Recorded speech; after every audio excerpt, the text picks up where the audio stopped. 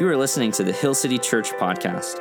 Our mission is to become and make disciples who walk with God, connect with people, and impact the world.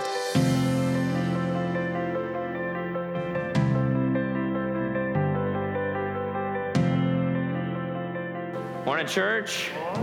My name's Josh. I'm the lead pastor here at Hill City Church. Today we're talking about family, and I want to start off by just showing you a picture of my family. On the right side of the picture, you have myself, my wife. We have 3 daughters. On the left side, you have my brother and his family. And then in the middle, you have my parents right there. I don't know what you can tell about our family from that picture right there. They say a picture is worth 1,000 words. And yet, there's so many more words that you could say, right? Not pictured in that family photo is my sister. Unfortunately, she was not in town for that family photo shoot. So I guess I could have photoshopped her in or something like that. She just graduated college last week. Yeah, you could celebrate that. I don't think she watches our sermons, so she won't. That probably won't. Not pictured in that photo is my in-laws, my wife's side of the family. My wife has 4 brothers, and so I think it's somewhat of God's mercy giving her 3 daughters. Not pictured in that family photo is all the memories and the laughter and the stories and the good times. And also not pictured in that photo is all the dysfunction and the fights and the bitterness and the hard times. There's so much more that you could say about a family than simply what you capture on a photo. Here's the point. You can unfriend someone, but you can't unfamily someone. That's difficult.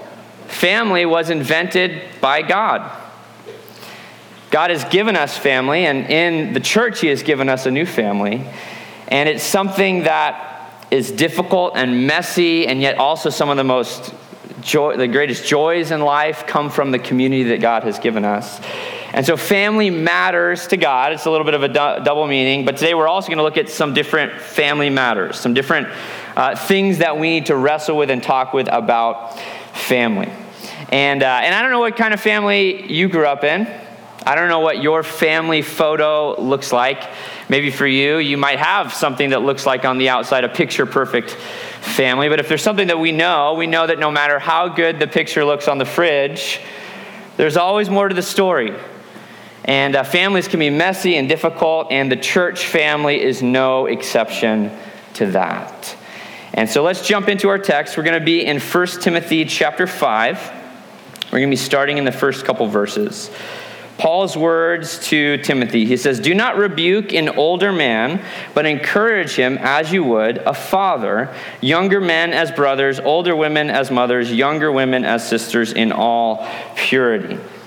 If you were here last week, we looked at 1 Timothy chapter 4, and Paul says to Timothy, "Don't let anyone despise you because of your youth, because you're young."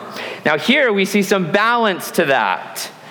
He says, don't let anyone despise you because you're young, but don't then turn around and disrespect people who are older than you. You see that? The family language, fathers, mothers, sisters, brothers. Here's the point. We are family. We are. This is actually one of our core values at Hill City Church. We are family. We're not just like a family, we are a family. This is serious, not symbolism. And there's lots of symbols or metaphors used to describe the church. Christ is the head, we are the body. Jesus is the vine, we are the branches. Jesus is the shepherd, we are the sheep. Light of the world, salt of the earth, city on a hill. All of those are metaphors. I'm not literally a sheep. Does that make sense? Hopefully it makes sense. But when there's this language of brothers and sisters, it's not just another illustration used to describe the church. It's actually what we are. In 1 Timothy 3:15, Paul calls the church the household of God. Jesus in Matthew 12:50, he says, "Whoever does the will of his Father in heaven, that's his brother and sister and mother." We've not just been justified, and we're not just being sanctified, we are also familified. It's part of the gospel. We've been given a spirit, and the spirit is of adoption as sons and daughters of our heavenly Father. And I just want to tell you, if maybe you're here and you're not yet a follower of Jesus, I just want to let you know that Christ died to forgive you from your sins, to free you, to raise you up into a new life, but also he died to adopt you into the family of God. There's another spot for you at the table. There's room for you in the family of God. And I just want to encourage you, seeing that photo of David's grandson just getting baptized, that I want to invite you to seriously consider getting baptized in the name of the Father, the Son, and the Holy Spirit. We've got Church in the Park at the end of the summer. We have, I think, about a dozen or more people already signed up to get baptized. Can we celebrate that?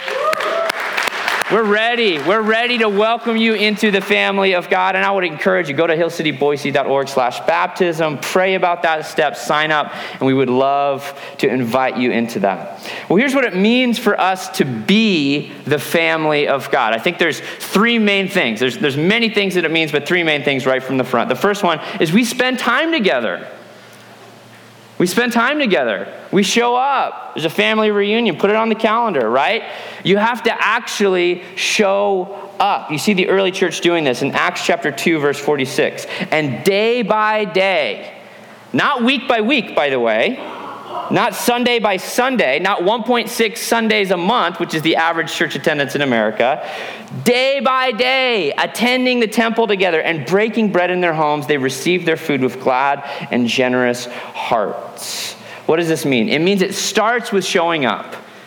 You have to actually invest time and energy into becoming the family of God. It's something that you are, but it's something that you also have to schedule. And you have to make time for. And it starts with showing up on Sundays, but it doesn't end there. There's that being in one another's lives, getting to know one another. Who are your brothers and sisters in Christ that you know, and they know you, and you're practicing the one another's of Scripture? Who are you confessing your sins to? Who's praying for you? Right? Does that make sense? And so it's not just which church do you go to, it's who is your church? Who are your brothers and sisters? So that means we got to spend time together. The second thing this means is it means we don't give up on each other. Like I said, you can unfriend someone, but you can't unfamily someone. Even when it's difficult. And it is difficult. I'll just own it. It's difficult. There's conflict. There's messiness in the church, in relationships. But for us, for Christ to die, to shed his blood on the cross, to welcome us into his family, for us to just then cancel one another and give up on one another. Do you see that? This is the good news of the gospel we're talking about here. We don't give up on each other. Christ Jesus himself has reconciled us to God. Surely we can reconcile with one another. Some of Jesus' strongest teachings about forgiveness, by the way, is about us when we are unwilling to forgive one another. Because we've been forgiven because of the cross. In Ephesians 2:14, look at Paul's words. For he himself, Christ Jesus, is our peace, who made us both one and has broken down in his flesh the dividing wall of hostility. That's not only the dividing wall of hostility between us as sinful human beings and God, it's also the dividing wall of hostility between who? One another. The Bible doesn't paint this glittery picture that there's no dividing walls of hostility that exist, or that it's always easy. But it says that one of the things that Christ Jesus died to do is to break those dividing walls down with a sledgehammer. And so we forgive as we've been forgiven. We love because he first loved us. We reconcile because God has reconciled us to himself in Christ Jesus. And that's difficult, but it means we got to learn how to get along. We've got to learn how to get along with one another. We've got to enter into conflict in loving ways and gracious ways. And the third thing this means is it means we take care of one another. That's one of the primary things about family. Is there's an obligation. There's a responsibility to be there not just in the good times, but also the difficult times. I think of Galatians 6:2. Bear one another's burdens and so fulfill the law of Christ. Paul is saying, do you want to know how you fulfill the law of Christ? You actually bear one another's burdens. So I like to think, okay, if somebody one of my brothers or sisters in Christ, especially someone who's like in my life group, or someone who I know, and they're moving somewhere. It's like they have boxes that are literal burdens. And just showing up and carrying a few boxes, you're fulfilling love your neighbor as yourself. When you do that, that's what it means. Primarily, it means that you take care of one another. And the rest of our passage today, it's going to be a little bit of a long passage. We're going all the way to verse 16, is a case study in how we do this, in how we take care of one another. So I'm going to do something a little bit different that I don't typically do. Hopefully you have a Bible and it's open, or you have one of the ESV scripture journals. What's going to happen is this is a case study in a benevolence program for widows in the church. Okay, I'm going to set this up for you. 14 verses. And what Paul does to Timothy is this is important enough that Paul doesn't just say, Timothy, you'll figure it out. He actually uses space, pen and ink, in his letter to say, let me give you some instructions on which widows in the church should be enrolled and should be taken care of, financially speaking, by the church, and which ones don't qualify. And there's 3 different groups. And so what Paul does is he kind of jumps around. And he addresses this group, and then this group, and then this group. And he's like, oh yeah, and here's another thing on that group. And then let's go back to this one. And then the middle one, let's talk about the middle. Okay, does that make sense? So here's what I'm going to do. I'm going to unjumble the passage as I preach it today. But that means I'm going to skip around a little bit. So typically I don't do that, but I'll announce which verses we're going through. We're going to start with the category that Paul calls the real widows, okay? And by the way, this is another one of those passages that there's probably no way I would preach this unless I was forced to preach through 1 Timothy as a whole. Does that make sense? And just to be honest about that, I recognize that's how it is when you read your Bible, isn't it? There's passages where it's like, what's my devotional passage for the day? And you're like, what does this feeding program about widows have to do with me?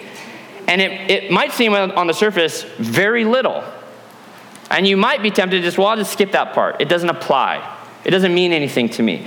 But as we'll see today, one of the things I hope that you also learn is you can watch and see what Paul would say in 2 Timothy 3:16, that all scripture is profitable for teaching and reproof and correction and training in righteousness. And so even these parts, that we can just be honest, it's a little bit weird. It's a little bit difficult to apply. We're going to dig deep into it today, and we're going to see what God's word has for us. Amen? All right. The real widows. 1 Timothy, starting in 5:3, honor widows who are truly widows. That's where we get this word, the real widows. Jumping down to verse 5, she who is truly a widow, left all alone, has her hope set on God, and continues in supplications and prayers night and day. You with me? Skip down to verse 9. Let a widow be enrolled if she is not less than 60 years of age, having been the wife of one husband, and having a reputation for good works, if she has brought up children, and has shown hospitality, and has washed the feet of the saints, and has cared for the afflicted, and has devoted herself to every good work. Okay, those are Paul's words about the real widows. Here's the qualifications for one of these widows to receive financial support from the church. The first one is over 60 years old. So there's a certain age requirement, and that's because likely over the age of 60, the chances of remarriage are very unlikely at that point in time. Financially, there must be a need. Right? She's dependent on God for every day to day. She's praying, partially because she's praying for the saints, praying for the church, but she's also praying that God would fulfill her need day by day. So if somebody's maybe they're in the age category, but they don't have a financial need, then the church shouldn't be writing that person a check every month. That makes sense. The next qualification is they don't have anyone else. It says that she's all alone. We'll look at this a little bit more in depth in a moment, but essentially the first line of defense to care for family members is not the church family, it's the blood family. It's your immediate family members. We'll look at that more in just a moment. And then the fourth qualification is this lady must have lived and demonstrated a godly lifestyle. So it's talked about all these sorts of things. She's demonstrated it in her parenting. She's demonstrated it in her prayer. She's washed feet. Maybe it's like literally washed feet, or maybe it's just, like Jesus did in John 13. Serve one another. She served one another in the church. Why is that? Why is there some sort of moral or ethical requirement for people that the church supports? And I'll just say it like this. The church shouldn't fund sinful behavior. Does that make sense? So even if someone like needs the money and they're in a position, they're in an age category, but we're pretty sure if the church cut that person a check, it would just be spent on alcohol or on different things, right? The church shouldn't be known as handing out money, which is just going to then turn around and fund a sinful lifestyle. So you must check out, at least to some degree, for ongoing financial commitments, a person's ethical behavior. Here's the example. I'm going to give you an example for each one of these three categories. The example for the real widows would be Anna. Do you remember Anna from Luke chapter 2? This is Jesus when he's a baby. He's brought to the temple by Mary and Joseph, and Simeon blesses him and prophesies over him. Well, there's a prophetess named Anna who's there, and she was married for 7 years, widowed, and has remained unmarried to the age of 84. So she definitely qualifies, okay? And this is what it says about Anna in Luke 2:37. She did not depart from the temple, worshiping with fasting and prayer night and day. And so there's this godly widow. She's in the temple. Some have said like maybe she's hired by the temple. I don't think so. I think she's at the temple voluntarily. She's like, you know what? I'm not going to be dedicated to I don't have a family. I've been widowed. I'm going to be dedicated to the Lord's service. So I'm going to pray. I'm going to fast. I'm going to prophesy. She's a prophetess. She actually gets to meet little baby Jesus, right? And see him. And that's a beautiful experience. And yet that's exactly the kind of person that the church should step up and care for. We have to remember, cover to cover in Scripture, God is a defender of orphans and widows. God stands in the gap for the oppressed and the powerless, and that means that God's church should stand in the gap too. Look at what James, the brother of Jesus, wrote in James 1:27. Religion that is pure and undefiled before God the Father is this: to visit orphans and widows in their affliction, and to keep oneself unstained from the world. Remember Matthew 25, the difference between the sheep and the goats, Jesus says, is actually the sheep are the ones who fed the hungry, they clothed the naked, they visited the lonely, right? So there is this tangible part of what the church is designed to be as the family of God. It's not necessarily even to be a humanitarian effort out in the world, but for our brothers and sisters and our mothers who have been widowed, right, to stand in the gap for those who are part of our family who don't have anyone else. That's actually pure religion, according to James. And one of the things that I'm so proud of our church for is I see this all the time. I see people standing in the gap, showing generosity, not even relying on the church to create a program to enroll someone in, but people just seeing a need, sometimes within their own life group, sometimes just in someone else in the church. People have been given vehicles. People have been helped in so many different ways, financially, medical bills, standing in the gap, not just in prayer. Now, prayer is very important. I don't want to undermine that. But we don't just pray for one another, because faith without works, James said, is dead. We don't just say, go, be clothed, be fed. We actually show up and we help people. I want to show you a few pictures. The youth ministry served during Impact Month last month at the Boise Christian Retirement Village. And it's just a bunch of teenagers visiting older people, older Christians. This is what we're talking about. Caring for them, helping with yard work, right? Visiting people, spending time with them. This is very, very significant for us as the church. But what I want to highlight, though, is that the goal of something like an Impact Month is not to say, all right, see you in a year. See you next time the pastor told me to plan a service project and show up. The goal of something like this is just to highlight there are needs within the family of God. And we need to build a culture and a community where you see a need and you step up and you meet a need. Does that make sense? That's really, the gospel should actually impact us in such a way that we take ownership over even the needs of brothers and sisters and fathers and mothers, spiritual fathers and mothers in our midst. And every time I see stories of by the way, that was not the only group that visited the Boise Christian Retirement Village during Impact Month. We financially support that as a church, right? There are things in place, but I just want to encourage you and kind of spur you on to love and good works. As you see people in our church community, that this is not just what's the church's new program that we're going to roll out, but we want to build a culture where we are a family. that make sense? All right, that's the real widows. Let's look at the next category, is the widows with families. We'll start off in 1 Timothy 5, verse 4. But if a widow has children or grandchildren, let them first learn to show godliness to their own household and to make some return to their parents, for this is pleasing in the sight of God. Skipping down to verse 7. Command these things as well, so that they may be without reproach. But if anyone does not provide for his relatives, and especially for members of his own household, he has denied the faith and is worse than an unbeliever. And then all the way down to verse 16, if any believing woman has relatives who are widows, let her care for them. Let the church not be burdened, so that it may care for those who are truly widows.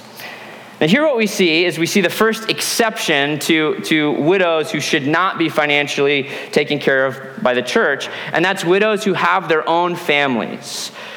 And so this is to avoid the situation for someone who has maybe an elderly parent or grandparent who has the means of actually taking care of them. What Paul is saying is don't bring that person first to the church and say, could you guys take care of my grandma, or could you take care of my grandpa? The first thing for that person to do is to look at what can you do? How can you step up? And what this is fulfilling is it's not just, he says it is a little bit of a return. That person cared for you when you were in diapers. That person taught you how to pour a bowl of cereal. That person, think of all that your family has poured into you, even if they've been dishonorable in other ways. And I just have to highlight that. We are called to honor our fathers and mothers. It's in the 10 Commandments is what this is based on. In fact, in the 10 Commandments, number 5, in the 10 Commandments, the first 4 commandments primarily have to do with someone's relationship with God, and the last 6 have to do with your relationship with one another. The very first one about the one another's is honor your father and mother. That's what this requirement is based on. So here's the point. The point is this. You're never too old to honor your parents. Sorry, I skipped a slide there. You're never too old to honor your parents. And so you get to an age, especially when you move out of the house or you get married, you start your own family, where you're actually no longer required to obey your parents anymore. They may not know that, by the way. So there might be some boundaries and some things. But once you start a new family, you're no longer required to obey your parents, but you never outgrow honoring them. You never outgrow honoring them. And part of honoring your father and mother is taking care of them. Now, here's why this is significant for the church. It's significant for the church is while it is important for the church to take care of physical needs of people, is that our primary mission as the church? According to Christ Jesus, it's not. So let's go back a slide. Sorry, I skipped this slide. We see this in the early church. In Acts chapter 6, there is a situation. And funny enough, it actually also has to do with a feeding program for widows. So you want to talk about an example that ties in perfectly to our passage for today. It's in the Jerusalem church. They're having this issue with feeding widows. And this is the apostles' response. They put in place, they appoint 7 guys, and those guys are meant to handle the feeding program. But then they say this, but we will devote ourselves to prayer and the ministry of the word. They said, this is important. It's important enough that we're going to see to it that somebody gets it done, that somebody sorts it out, that somebody manages it. And I would say today, there's so many even parachurch organizations that we want to partner with, and they specialize in some of this sort of stuff. And so it's actually a better use of my time to support other groups who can manage and handle and take care of this stuff well, so that we don't get off track in the primary mission, go into all the earth, make disciples, baptize them in the name of the Father, the Son, and the Holy Spirit, teach them to obey everything that I've commanded you. That's our mission. I want to be crystal clear about that. So a church who has all these sorts of needs is like, well, I don't even have time to preach the gospel anymore.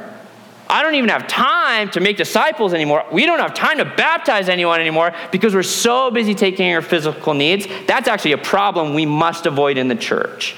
So this is why Paul's like, okay, if you got family, talk to them first. Does that make sense? And if not, there are other organizations that we can support, that we can partner with, who can help us care for orphans and widows and others who are in situations of need. But the Pharisees, we see them neglecting this. This is one of the things that Jesus criticizes the Pharisees about. In Mark chapter 7, verse 9, and Jesus said to them, "You have a fine way of rejecting the commandment of God in order to establish your tradition." And the situation that Jesus is addressing there is very religious people, religious leaders, who instead of supporting their own parents, when their parents would say, "Hey, I'm in need. I don't have enough to pay rent this month, or I don't have enough for food this month," the Pharisees would be like, "Well, I'm sorry, I already gave the money I would have given to you to the church, so..." And then they actually have to give less money to the church because they've already given their temple tithes. Does that make sense? So who's really pocketing the extra money in that situation? The religious leaders. And they're neglecting, what's the commandment of God? The commandment to honor your father and mother. And Jesus is very harsh towards these. See, what neglecting your family does is it actually ruins our witness to the world. This is what Paul means when he says, you're worse than an unbeliever. It doesn't necessarily mean that that person is no longer saved or anything like that. What it means is, even unbelievers get this. Even people who aren't filled with the Holy Spirit of God, even people who aren't part of the household of faith, they get this. And if somebody looks inward to the church and they see the church not actually taking care of your own immediate family members, what is that going to do with the kind of community that they think that the gospel creates? And they say, well, we have better family loyalty than even the church does, right? And so this is very, very important for us to get right. Hughes and Chappell, they say it like this. Today, despite the cultural nets of Social Security, retirement benefits, and interest on investments, Christian children are to care for their parents. And if financial provision is unneeded, there is still a Christian obligation for hands-on, loving care. And we can just admit, we don't live in the first century anymore. There are certain things, right? There is like retirement funds and some of that sort of stuff. So it doesn't mean if your parents are fine financially that you have to pay them every month or anything like that. If there is a need and you have the opportunity to meet that need, I call on you to do that, right? To take care of your relatives. But even if there's not a need, that idea of honor goes beyond just financial, tangible things. Maybe this afternoon, the best application for today's passage is to just like call your mom, call your dad, like call a relative that you think, man, I don't know how many other people are just checking in on them. I don't know how many other people are actually reaching out to them. Maybe you're in that position and you have kids. Just reach out to them today. Just say like, hey, I just wanted can we grab lunch? Could we chat? Could we get to know one another? This is a phenomenal example. So the example for the first category of real widows was Anna. The example for this category is Mary, the mother of Jesus. Sometimes we forget that Mary was a widow. And you see this beautiful scene. Jesus Christ, the Son of the living God, about to die on the cross. This is like some of his final breaths. And you know how, you know what happens when someone's nailed to the cross with nails in their hands? They can't even like breathe.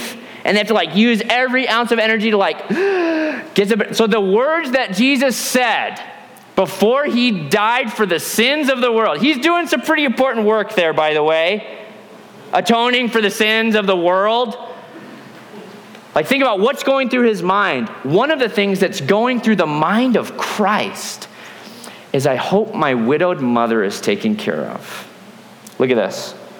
John 19, 26 through 27. When Jesus saw his mother and the disciple whom he loved standing nearby, that's John himself, the Apostle John, he said to his mother, "Woman, behold your son." And then he said to the disciple, "Behold your mother." And from that hour, the disciple took her to his own home. Now, what's interesting about this is that Mary had other sons. I don't know if Jesus didn't trust his brothers or what the family dynamics were. But Jesus is like, I'm not going to leave it to some benevolence program to take care of my mom. I'm not just going to put it in the hands of the church in general. And Jesus believes in the church. It's his church. He's building the body of Christ, right? He's like, I'm not going to just be like, well, the church will take care of Mary. And he's not even saying like, my brothers will take care of Mary. He's like, I want to make sure in the moment that he's dying and atoning for the sins of the world, he sees his mother who's witnessing this horrific death on the cross.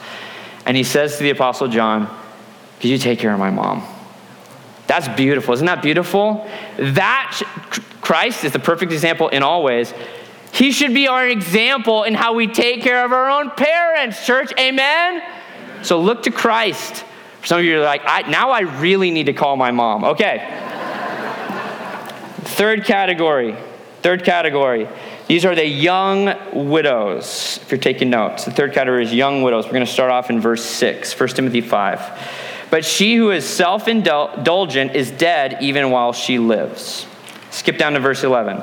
But refuse to enroll younger widows, for when their passions draw them away from Christ, they desire to marry and so incur condemnation for having abandoned their former faith. Besides that, they learn to be idlers, going about from house to house. And not only idlers, but also gossips and busybodies, saying what they should not. So I would have younger widows marry, bear children, manage their households, and give the adversary no occasion for slander. For some have already strayed after Satan. Here's some puzzling words here. And to help us wrestle with this, I would just say that Paul pretty clearly has a specific group of younger widows in mind. A specific group of young widows who are already living an ungodly life. As soon as their husbands have passed away, they now have an opportunity. Perhaps these younger widows have even been left with an inheritance. So they don't actually need to concern themselves with paying the bills, or now they have land, now they have a home. And he kind of paints this picture of they have idle hands and they don't have anything else to do. And so they're actually falling into sin. This could be perhaps the same group of what Paul calls weak-willed women in 2 Timothy 3, 6 through 7, whom the false teachers are finding a foothold in the homes of these women. We don't know it's the same group or not, but perhaps it is. Now, if you know anything about the Apostle Paul, maybe you've read 1 Corinthians 7, he favors singleness. He favors singleness. Why does he favor singleness? He's a little bit biased because he himself he's single. And he's like, here's all the benefits of being single. You can be a missionary, you can get shipwrecked, and you can get almost beaten to death, and no one's worrying about you, and you go to prison a bunch of times. Like, okay, you see that? He has this wild, apostolic, church-planting, missionary, life. He could not live that life. I shouldn't live that life, because I got a family, right? You see that? So Paul, he's a little bit biased, and he actually owns that he's biased. He's like, no, this is me.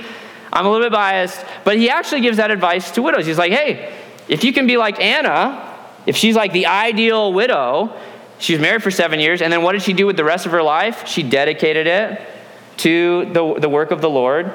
So that's Paul's preference, because he also notices if you're not dedicating yourself either to another family or to the work of the Lord, very likely you're going to dedicate yourself to some of these other activities, which he says is following after Satan. And for some of these younger widows, potentially they're getting caught up in even sensual living. Living their best life now is how we would say it in a cultural lens. In 1 Corinthians 7, these are Paul's words to, again, the same kind of group of women. 1 Corinthians 7, 8, and 9. To the unmarried and the widows, I say that it is good for them to remain single, as I am. He's like, again, look at me, right? As I am. But if they cannot exercise self-control, they should marry. For it is better to marry than to burn with passion. So you see that. The temptation there is just give yourself to a new family, get remarried, so that way you're not struggling with burning with passion, with lust, with sexual immorality, and the rest. Again, at the end of that chapter in 1 Corinthians 7:39, he says, a wife is bound to her husband as long as he lives, but if her husband dies, she is free to be married to whom she wishes. But then he has this line, which is very important, only in the Lord. And this is what I think is also a temptation. We cannot reduce the holy covenant of marriage to a merely financial decision, which would be a temptation for a widow who maybe their husband didn't leave them a sizable inheritance. And they're just like, well, now I have to figure out how to pay the bills, how to keep the house, how to keep the cat. Well, I'll just save you on that one. Just get rid of the cat, okay?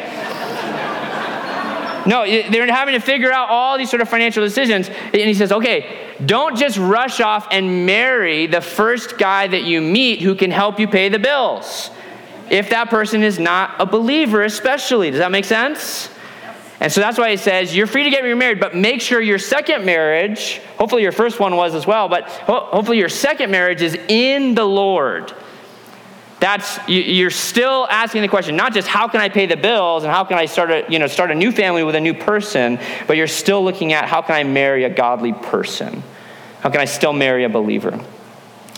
And here's the example of this. Again, we see these great examples that I think help inform our thinking. And the example of this kind of widow, this young widow, is Ruth. Do you remember the story of Ruth in the Old Testament? A beautiful story of family and loyalty and being there for one another. Ruth's story starts with tragedy. Ruth is from Moab, a neighboring nation to Judah. And there's a famine. So the story starts with everyone's hungry. And then Naomi and her family, they're living in Judah, and they actually have to move out of the land. So they move to Moab, and Naomi has her husband and 2 sons, and those 2 sons get married to Orpah and Ruth. And the story begins with, and all 3 of the men die. So this is a story of not just one widow. It starts with 3 widows. 2 younger widows, 1 older widow. Naomi's the mother-in-law. And Naomi's like, well, listen, what are we going to do? And so she encourages Ruth and Orpah, you're still young, you're young widows, go and get remarried. Stay here in your own land. I'm going to go back to my homeland. And this is Ruth's response, a beautiful passage from Ruth 1:16-17. But Ruth said, do not urge me to leave you or return from following you. For where you go, I will go. This is where these words come from. Where you go, I will go. Where you lodge, I will lodge. Your people shall be my people, and your God, my God. Where you die, I will die, and there I will be buried. May the Lord do so to me and more, also, if anything but death parts me from you. She vows herself, life or death, come what may, to her mother-in-law. And it's very realistic that they might die of poverty. It would be better off. Naomi's advice is sound advice. Stay here, your own land, your own people. It's going to be a lot easier for you to get remarried here than it is for you if I bring you back to Judah. And she says no, and she swears her allegiance to her mother-in-law. Whew, powerful. So she said, I'm going to take care of Naomi. She takes it upon herself, by the way. Not even her blood relative. This is her mother-in-law, okay? The father-in-law is dead. Her husband's dead. You would think okay, you're free. Your family obligations are over. And Ruth says, no way. So she travels back to Judah, and she's there. And long story short, she's out picking up these extra wheat that has fallen off. For us, we would say kind of digging through the garbage is what we would say. She's just trying to find food scraps. She finds herself on the edge of a field. As it turns out, that field belongs to a man named Boaz, who is a relative of Naomi. What's the first line of defense for caring for widows? Is the family. It's the relatives. And so Boaz hears he's like, so who are you? And he's like, oh, okay. And this is what Boaz says to Ruth in Ruth chapter 2. You should read the whole book, by the way. It's only a few chapters. But Boaz answered her. He said, all that you have done for your mother-in-law since the death of your husband has been fully told to me.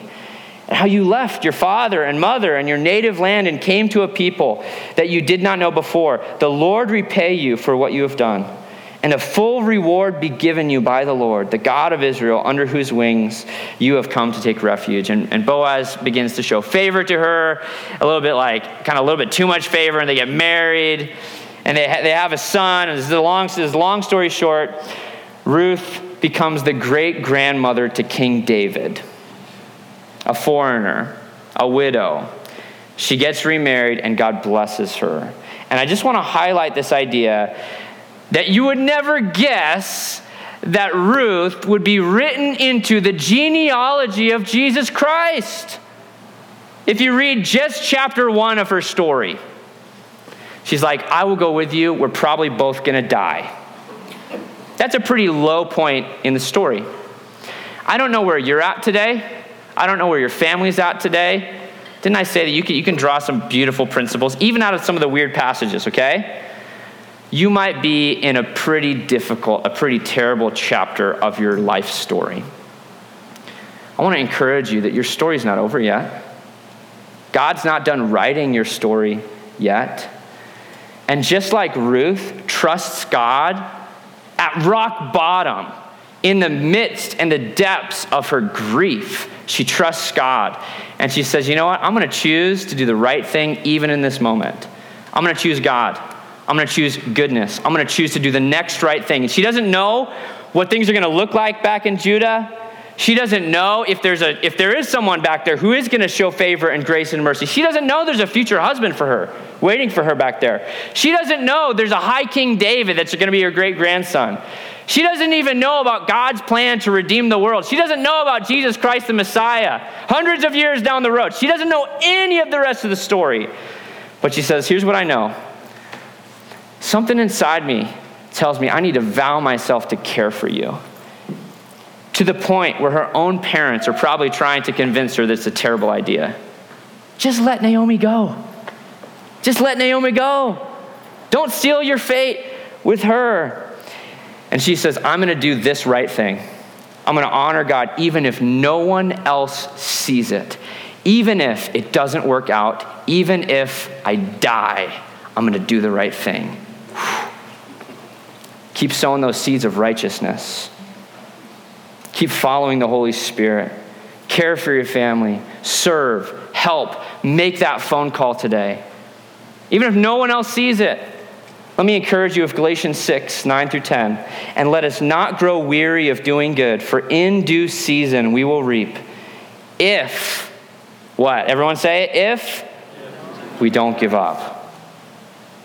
In the lowest chapter of your story, you're going to be weary of doing good and doing the right thing. You're going to be tempted. I should just look out for me. I should just live my best life right now. Paul says to the young widows, don't do that. Be like Ruth. Do the right thing.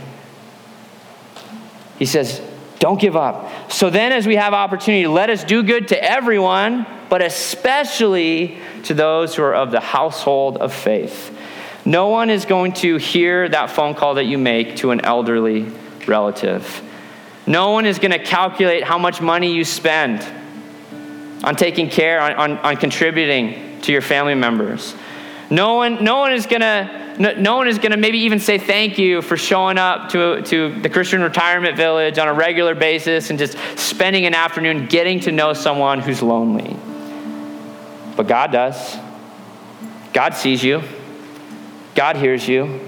And in due season, if we continue to sow seeds of righteousness, we will reap what we sow.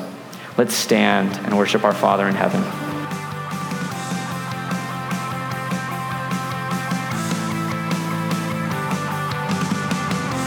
Thanks for tuning in to the Hill City Church podcast.